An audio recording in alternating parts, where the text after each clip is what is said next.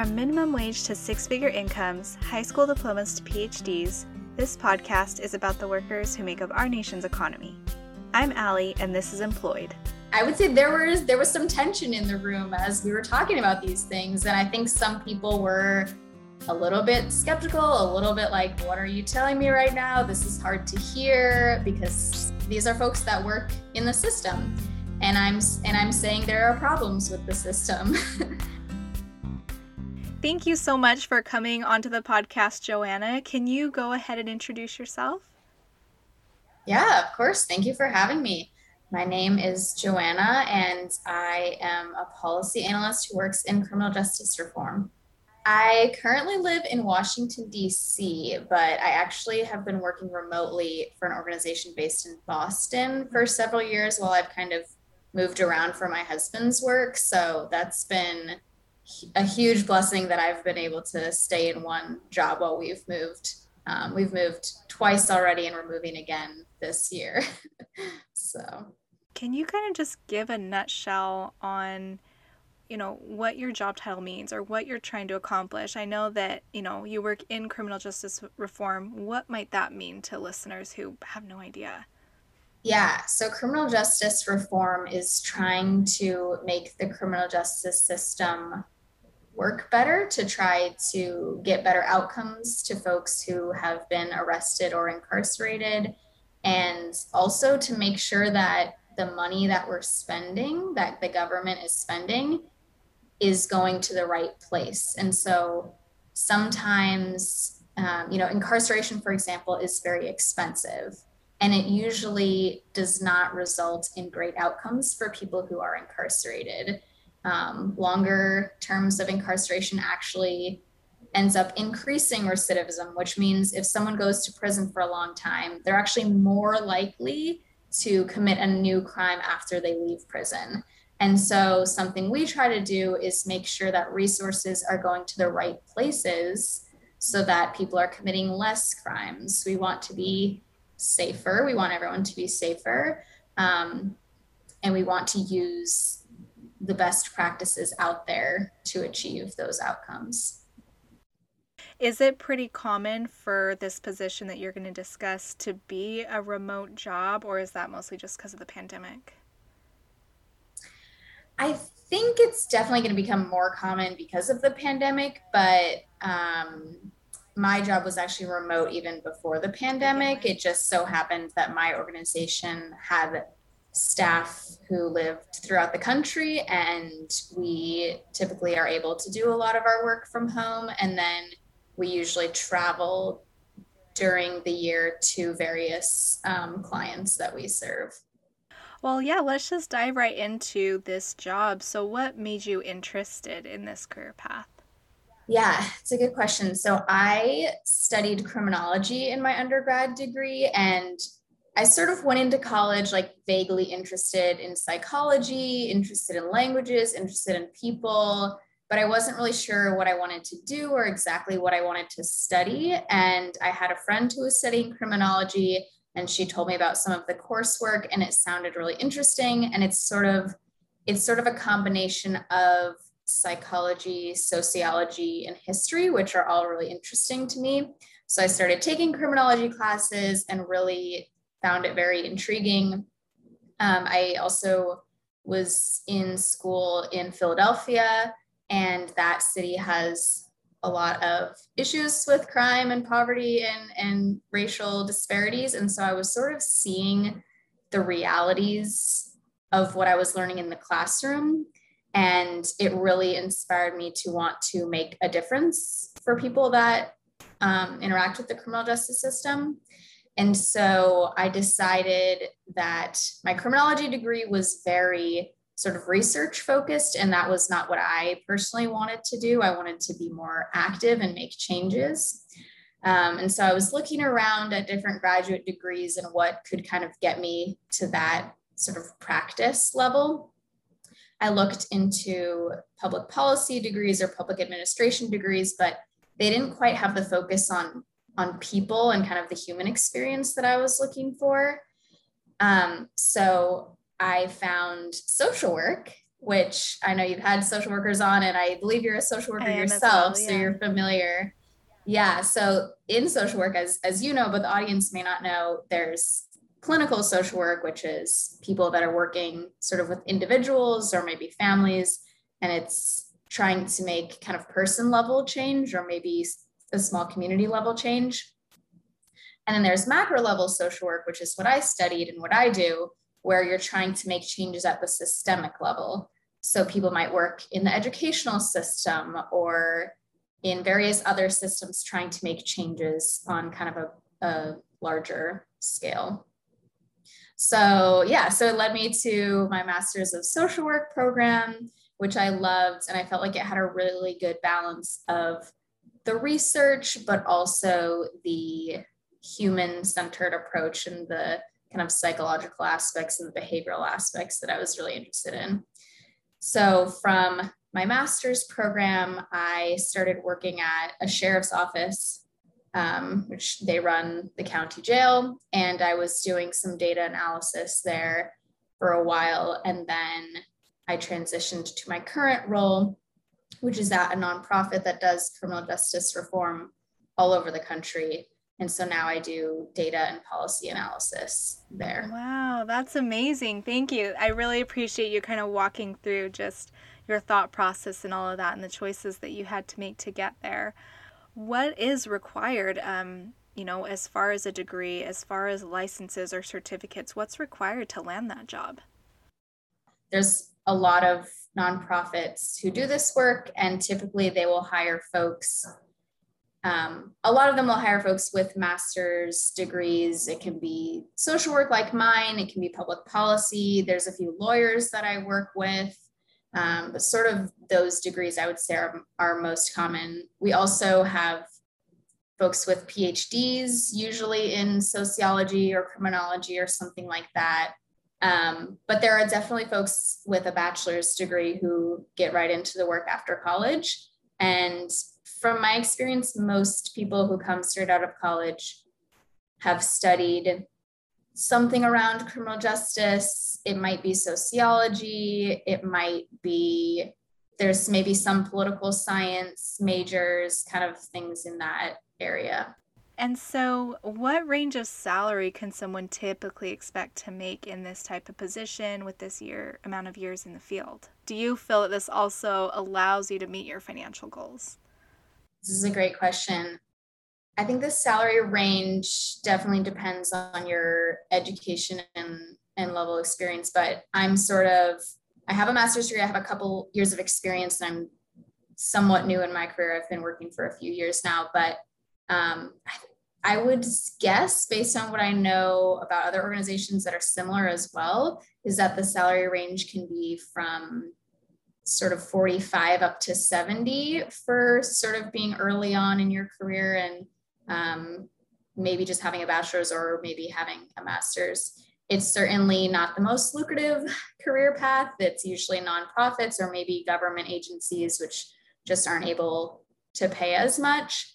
They typically try to make up for that in having good benefit packages or having good like retirement matching plans and things like that. But I have a lot of friends who are lawyers or in other fields, and they come right out of school and make boku bucks. So you're not getting that if you're going into criminal justice reform, but I'm personally able to do it because I also have a working spouse. I think if I were on my own, I may have to make different choices about what I'm doing for work to be able to do the things that I want to do in my life. And then, of course, are there opportunities for continuing growth or salary increases, improvement within your position? Yeah, I think there's a lot of opportunities where I'm at. In my organization, you kind of come in at the analyst level, but you're able to move up to a more specialist level and a senior level. And there's a lot of kind of rungs on the ladder that I think, at least at my organization, people are encouraging of growth, and they really want to see new folks learn and grow and move up within the organization. So there's a lot of opportunities for growth. And with growth in your title and position comes salary increases as well.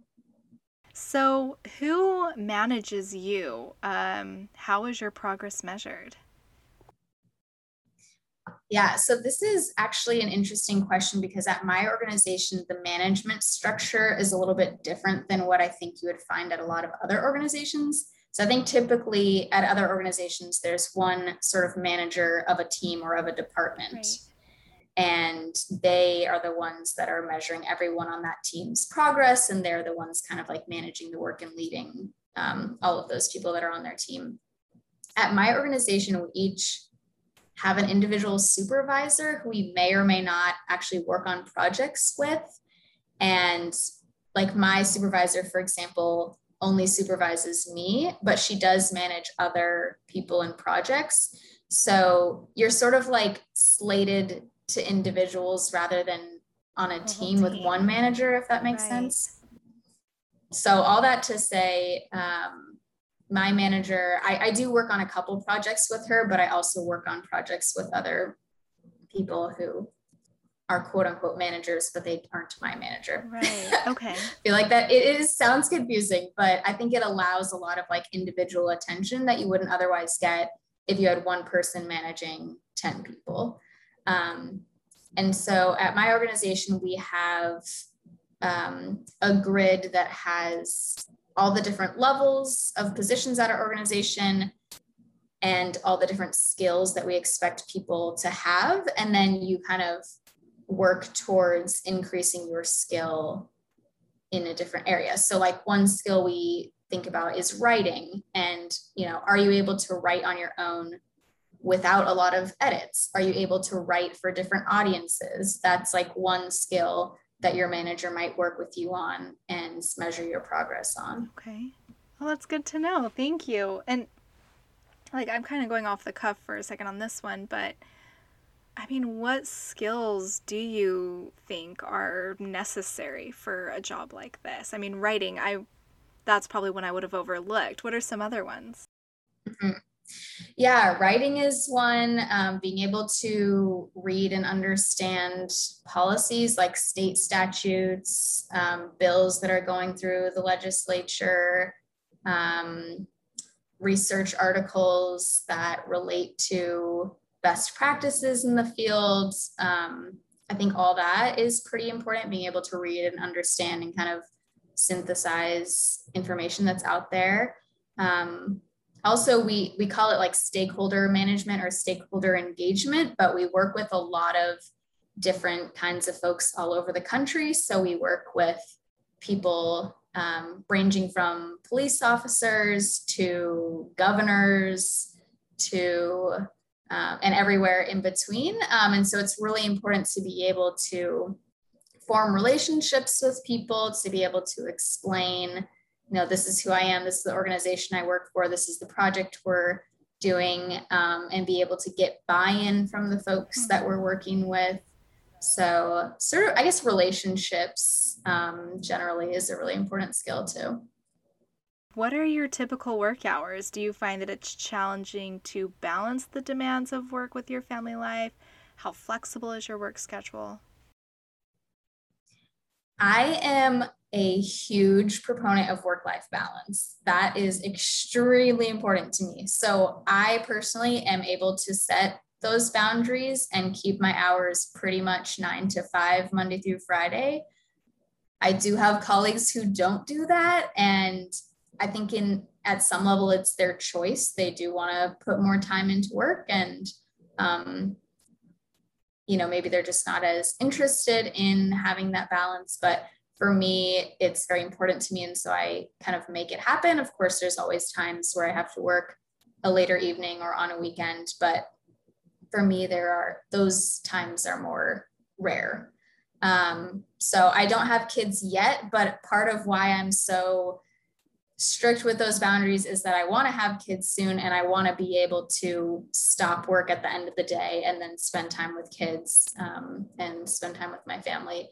So that's really important to me. And then flexibility wise, I would say because I do work remotely, it is pretty flexible. I have a lot of meetings during the day, so I need to be online and obviously in those meetings. But outside of that, if I need to work earlier in the morning or later in the evening, I'm able to do that. I have some colleagues with kids who have obviously had them home at various times over the last year and a half due to the pandemic. And so they've been able to kind of shift their hours so that they can take care of their kids and their kids' schooling and also get their work done. Okay, walk me through an average day at your job. Yeah, sure. So I do a few different things at my job.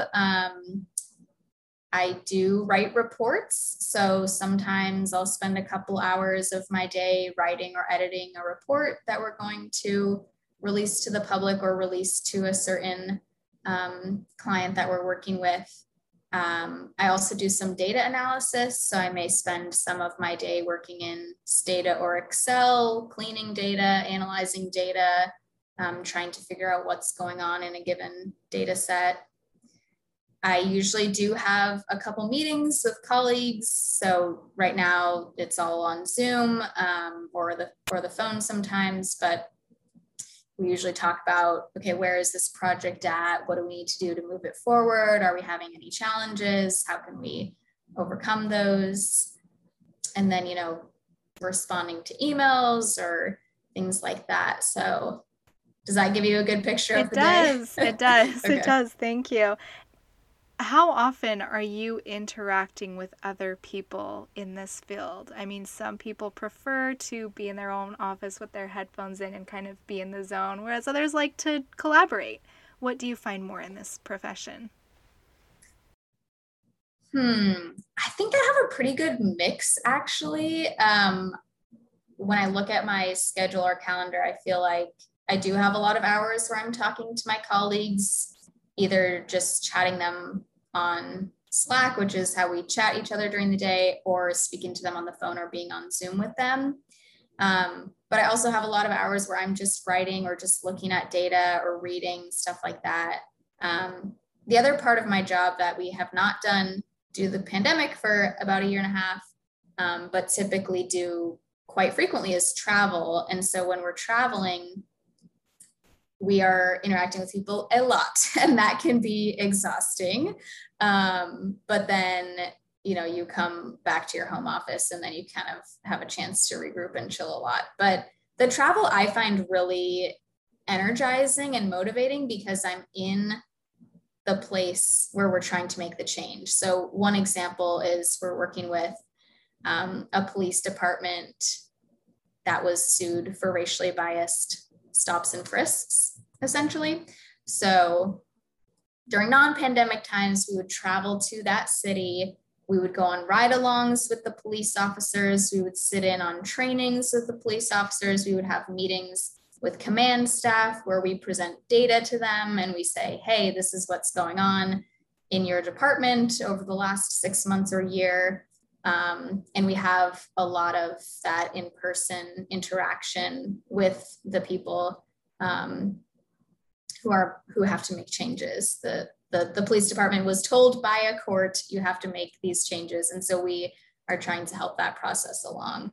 So I think those interactions are really motivating and energizing, but I also do get exhausted, and I'm very happy to come home at the end of a trip and sort of regroup and be by myself for a little bit. Yeah, that sounds fascinating. And are these travels, are these mostly local travels day to day, or are these like extended travels staying overnight somewhere else? Yeah, these are extended travels, Okay. usually maybe 2 or 3 nights. It sort of depends on the project, but they're typically not where you live. Like you couldn't drive Mm-hmm. to the place. So usually Right. we're flying and then staying a few Flying somewhere nights. else. And so pre-pandemic, what percentage of your work involved travel, would you say? Was this more than half the time you were out on the road? A little less, a little more? Less than half my time. I would say at my busiest, I was traveling twice a month, Hmm. maybe 3 times a month if things were Yeah. really crazy. But during a slower time, I would travel once a month or maybe every other month. Okay, that is good to know for some of our listeners. Thank you. So, what's a really good day you've had at your job, or what's a day that stands out in a positive way? This is a great question. I'm going to share something from a previous job, actually. So when I was working at the sheriff's office, um, one day so they sent me on a trip to Alabama to the Equal Justice Initiative, which I encourage listeners, if they're interested in this field, to look into that. I don't work for them in any way, but they do great stuff. So anyway, I was lucky enough to go there for work, and they have a museum and they have a lot of educational materials that sort of serve to inform folks about the criminal justice system and how it became what it is today. And so after I returned from this trip, I presented what I learned to the command staff at the sheriff's office. And you might imagine it was a little controversial. Criminal justice reform in general can be a little controversial, especially when you bring race into the mix, which unfortunately is a part of the puzzle. There's a lot of racial disparities and racial bias in the criminal justice system. And that's another thing that we try to root out. But anyway, so I was talking about all the things I learned on the trip, and talking about, kind of one of the things we talked about is how slavery, you can kind of trace the roots from slavery to mass incarceration and the current system. And so I would say there was some tension in the room as we were talking about these things. And I think some people were a little bit skeptical, a little bit like, what are you telling me right now? This is hard to hear, because these are folks that work in the system. And I'm saying there are problems with the system and that is hard to hear. But at the end of the presentation, everyone thanked me and said it was a really good discussion. And they were like, I'm going to think about these things. And that to me that's why I'm in this work, is to change people's minds and to help people understand what is wrong with the criminal justice system and sort of why it's wrong and what are different things we can do to make it better. And so I just thought it was a really fun moment for me to be able to share some knowledge with people and to have a positive outcome where they were like, I'm going to think about this. I'm going to ponder this. And it was sort of a little thing, like, there's not a huge change that's going to come out of that conversation. But to me, those moments are kind of what make this work worth it. Right. It's a small and necessary step for any sort of change, right? Is the educational component and exposing people to an issue. So that's wonderful. That sounds very validating and rewarding. Yeah, absolutely. Okay, so then what does a bad day look like, or what are challenges that you find yourself facing? Yeah, it can vary. Sometimes a challenge is with a data set that is really hard to work through. Sometimes the data are really confusing or really unclean, or there's just problems and I'm trying to, I want to get this one answer and it's taking a really long time to figure out. And so that can be frustrating and that can be a challenge. And that's sort of a challenge that I would face more myself, because I have an assignment to do this data analysis and it's not really going as quickly or as easily as I wanted it to.